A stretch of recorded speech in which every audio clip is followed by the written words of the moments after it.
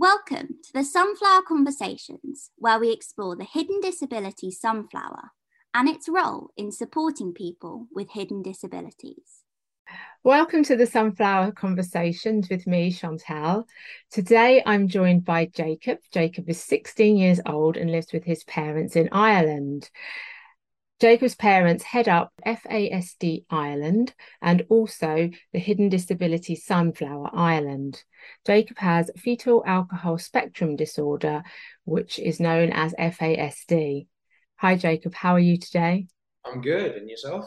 Yeah, I'm good, thank you. I know that you have just finished school for the day, so I hope you're not too tired. No, I'm all good. So, as I mentioned, you are currently in school, yeah? Yeah, I am fifth year, so I don't know what the equivalent is there, but going into second last year of school. Okay, so is that your A That's A levels? levels, yeah. It's A levels. And do you enjoy school? I I probably enjoy it more than most people my age because when we're away from school, I just want to be back in school. I love learning. I love taking in new information. I just enjoy it a lot. That's brilliant. That is quite unusual. No, it's really good. So, can I ask, does the school support your needs as you have FASD?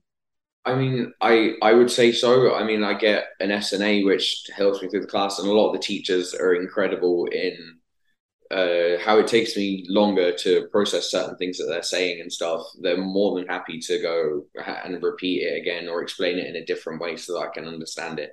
So a lot of the teachers are very, very good in making sure I actually understand what's going on and that I'm processing it correctly and stuff.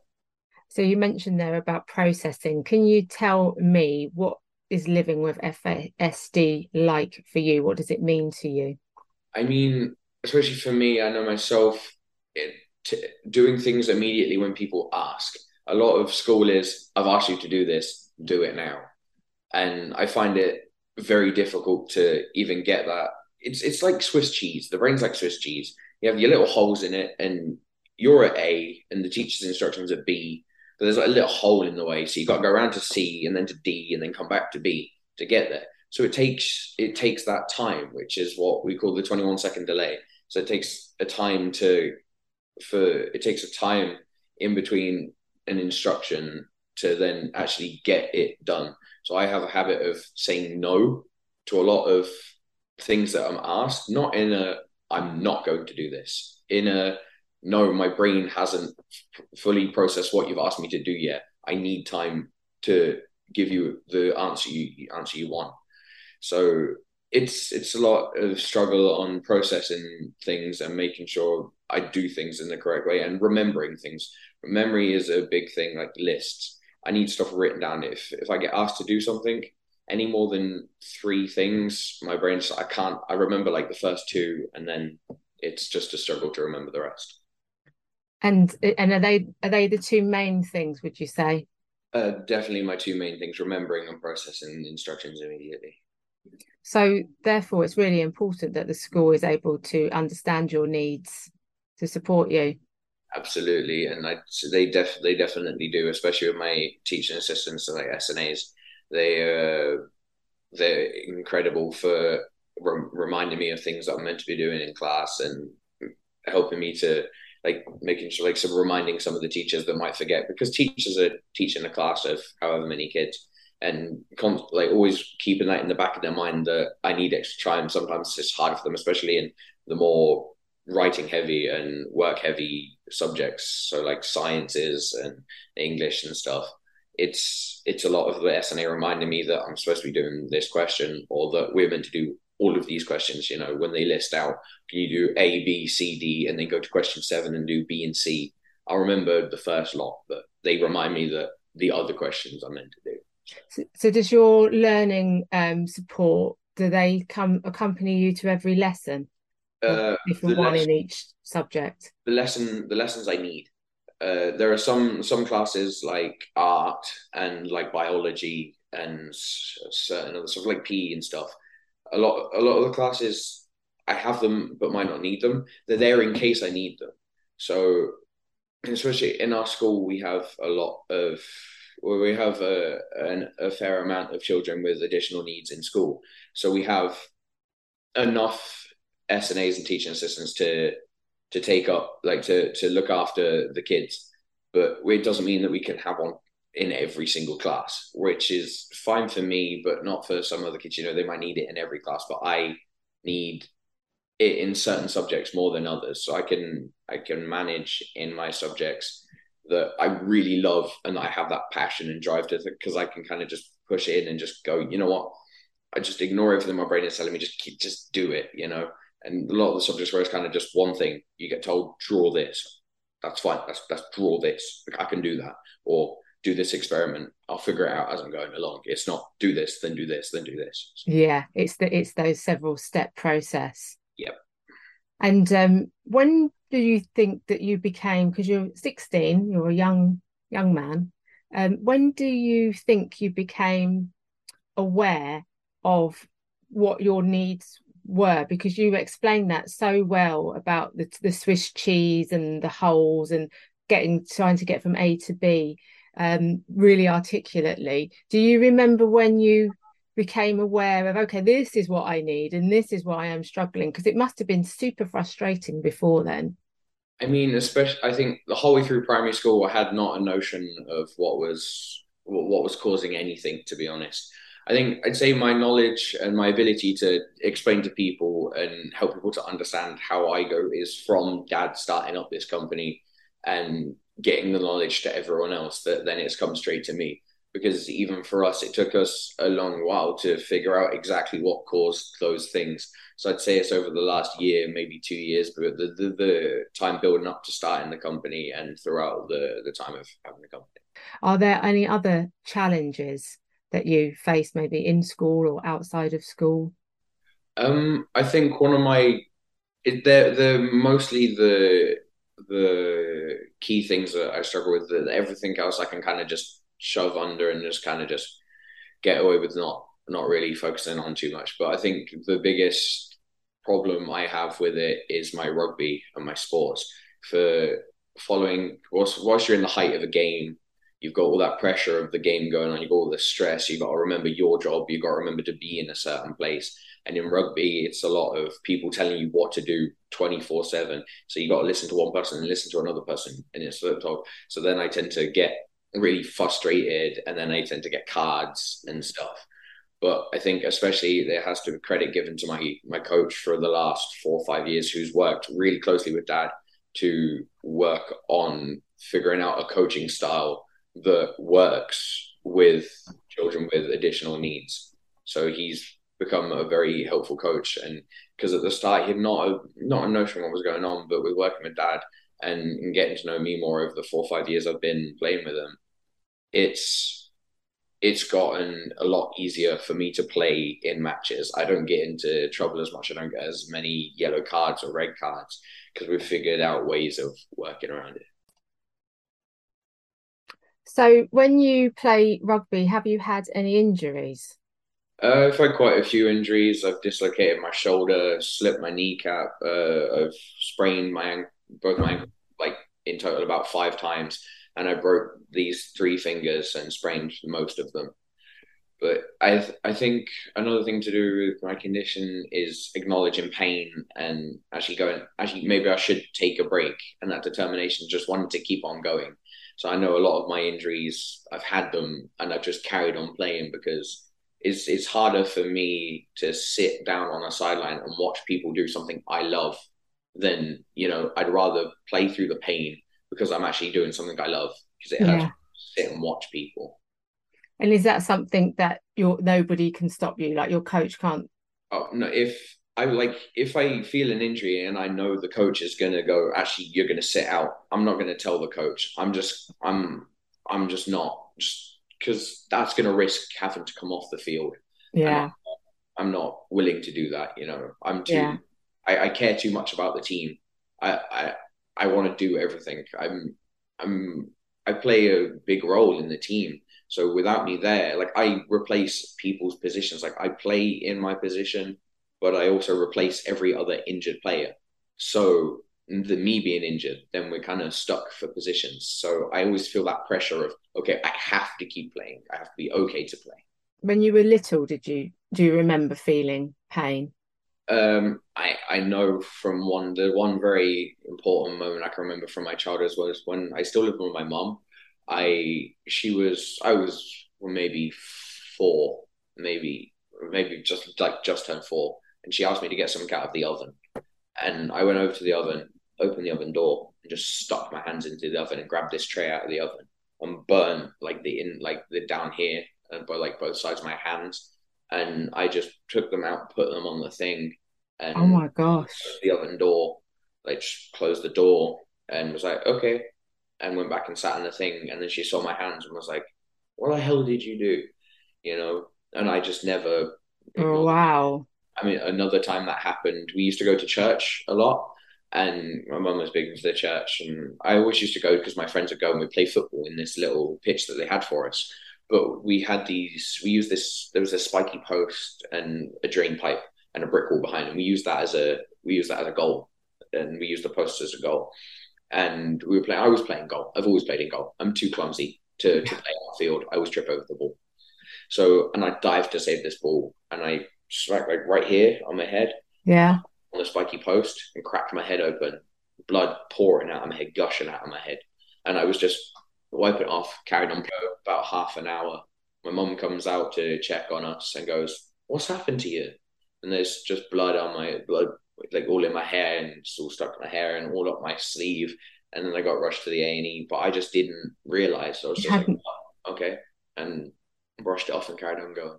well, that's potentially really, really dangerous, isn't it? It is very dangerous. I mean, it can cause some serious damage, but it's a sense of that person knowing that they know they do it. Like I know I do it. Like I know Mm, I sometimes I don't sense pain, but then I see it. Like because if I injure myself, I'm not going to feel it, but I'm going to see it. yeah. If I see it, it's whether I actually go.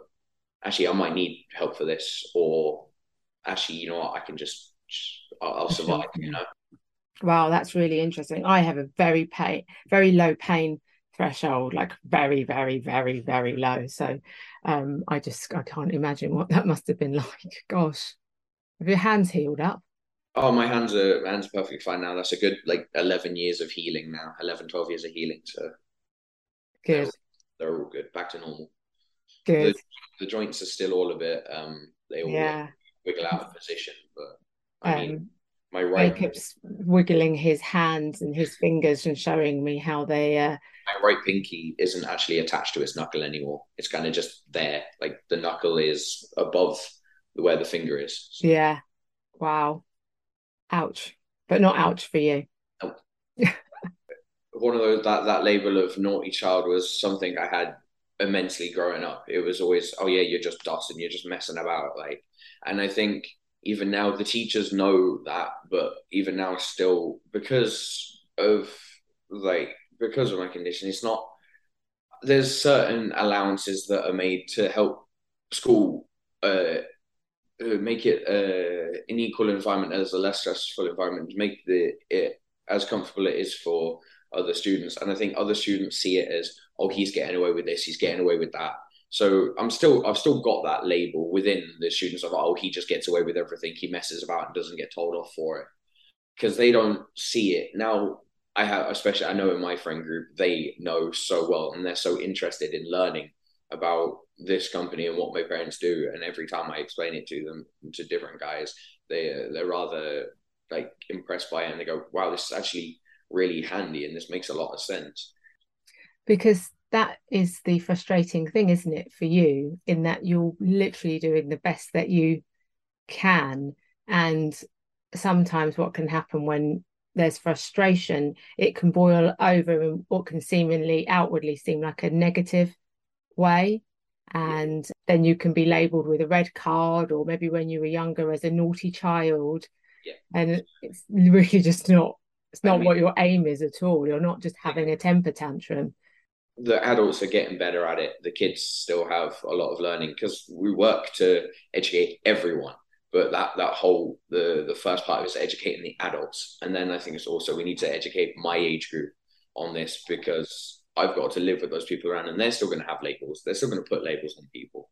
So it's just about getting out to the adults so the adults can educate the children. Yeah, I think knowledge is power, isn't it? And if you know um, what ways to interact with an individual, what are triggers, what would actually de-escalate a situation, then that's the best thing to do, isn't it? And your learning support, they know how to do that, and your parents clearly do because they've set up FASD Ireland. You are listening to the Sunflower Conversations with Paul and Chantal. To learn more about the topics covered in today's podcast, details are in the show notes. Just tell me a little bit about what FAS Ireland does. I guess it's just working on getting it. It's such a common thing in Ireland due to the fact of back in maybe 70s, 80s, it was common for women to drink through pregnancy. It was just, okay, have a glass of red wine or Guinness for the iron for the babies, and it was just a thing that was done. But now it's also it's about getting the message out and actually getting mothers of children to feel less guilty about actually accepting the fact that they did and that their child might need support. But I think it's taking time here, and the ministers and my parents are working really hard on getting it out there.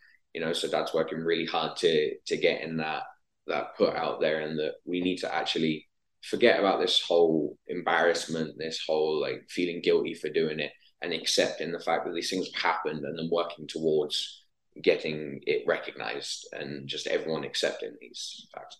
So that would be your message to any parents who are a bit concerned and are not maybe going forward for a diagnosis, to get support for their child. Absolutely. I think it's pivotal that people need to get the diagnosis for their children, because the wrong diagnosis can lead to the wrong medications and the wrong support, and it's evidently it's going to be wasting support because it might not help at all in a single bit. So it is really important that you get the diagnosis for what you have. So a lot of it growing up, misdiagnoses of ADHD, and also now I do have ADHD, but to a lesser degree. There was never an idea of, oh, you might have FASD. It was always, oh, let's just go with ADHD. It's this easy to just diagnose with just ADHD. So that's another thing that Dad's working for, is getting that as one of the first diagnoses we get ticked off, rather than going, oh, let's check ADHD first. If we check FASD first, then it's easy to go, actually, yeah, this person does, or they don't. Okay, maybe they do have ADHD. Whereas if you go through ADHD first, then to FASD, a lot of symptoms of FASD can be found in ADHD. So people are going to be going, oh, well, that's just ADHD, and then they don't actually go any further into looking at it. Yeah. It sounds like they're doing fantastic work, and that you're very proud of them. I'm very proud of them. It takes a lot of work, and I can see the stress and the time that they're putting into this. Like, Dad is coming into work ridiculously early in the morning and leaving ridiculously late, because he's so dedicated to getting the people the help that they need and the support they need. And both of them, I mean, after the brain injury of my other father, he's still getting back to work. When he was recovering from his injury, he was still like, how is work going? Is there anything with work I can help? So they're really just adamant on getting this out there because they care so much. Yeah, it's a real commitment. Well, I mean, you can see, so you're doing well at school, you're in a rugby team. What are your hopes for the future when you leave school? When I leave school, I hope to go to college and study behavioral psychology. Wow. Yeah, and as a child with learning difficulties, the amount of work that has to go into getting the grades needed for that, and people have always been like growing up and like, oh, well, you're not gonna make it through school because you're always messing about and this, that, and the next thing. And I think as a person that's gone through a lot of these situations, I want to work with children, especially, and children that have been through trauma as a child because of personal experience, because I can help with those things. It makes more sense to me to have a person who's had those experiences and had all the training, all of this, help someone with that, rather than someone that's learned everything that they know out of a book. I couldn't agree more. I think lived experience is so valuable, isn't it? So that you have the empathy, you've got the understanding, you know exactly where that young person is coming from. You know, you've got the tools already, haven't you? It's key. I mean, there's a lot of younger people want to relate to the people they're talking to. If you can relate to someone that you're talking to and go, actually, this person actually understands and they know how I'm feeling. They're not just saying that, like, they don't know. They know physically how it feels. They know mentally how it feels because they've been through all of it. Whereas a lot of the professionals, they know what it's like from other experiences from other people, but they don't know what it's like to live it. They don't know what it's like to go through all that trauma and all that stress. So having FASD doesn't mean that you can't have a fulfilling life. It doesn't mean that you can't succeed in the things that you enjoy. Exactly, definitely. Like, it's the same as anyone else. You work for what you want. Yes, it's going to take extra time. You're going to need extra support, but if you put your mind to it, you will get where you want to. And I think that's another key thing: determination. A lot of us are stubborn. We just, if we want something, we're going to get it. So Is that one of the traits? Is it? I know that's definitely that's especially one of my traits. Is if someone has asked me to do something and I can do it, I will do it. Yes, it's going to take me longer. I'm going to have to put in more work, but I'm still going to get there. Yeah, well, that's it. If you've got the desire, the determination, nothing's going to stop you. I understand from your dad that you do a little bit of part-time work for FASD Ireland and Hidden Disability Sunflower. What things do you do when you're working? I did some of the media, so the TikToks and the other stuff for Hidden Disabilities Ireland, and I do a lot of the postage for all of the stuff that comes through into Ireland. So every order that's placed through FASD Ireland, it comes through our office, and I package it, make sure it's going to the right address, and then post it at the post office. So I do all the posting, making sure it gets safely from the office to the post office, and then the media for that. And a lot of my stuff is in Copenhagen as well. Like a lot of the photos of the hidden disability are in Copenhagen, and so I've done quite a lot of work with these guys. Fantastic. So we've got FASD awareness. September 9th. Yes, September the 9th. Yes, and that was another thing. Everybody is encouraged to support the National FASD Awareness Day by wearing wet red shoes on the 9th of September. Brilliant. Okay, well, we'll make sure we try and get that message out to everyone. So we're going to come to the end of our chat. What is the main thing that people around you can do to support you or somebody else with FASD, do you think?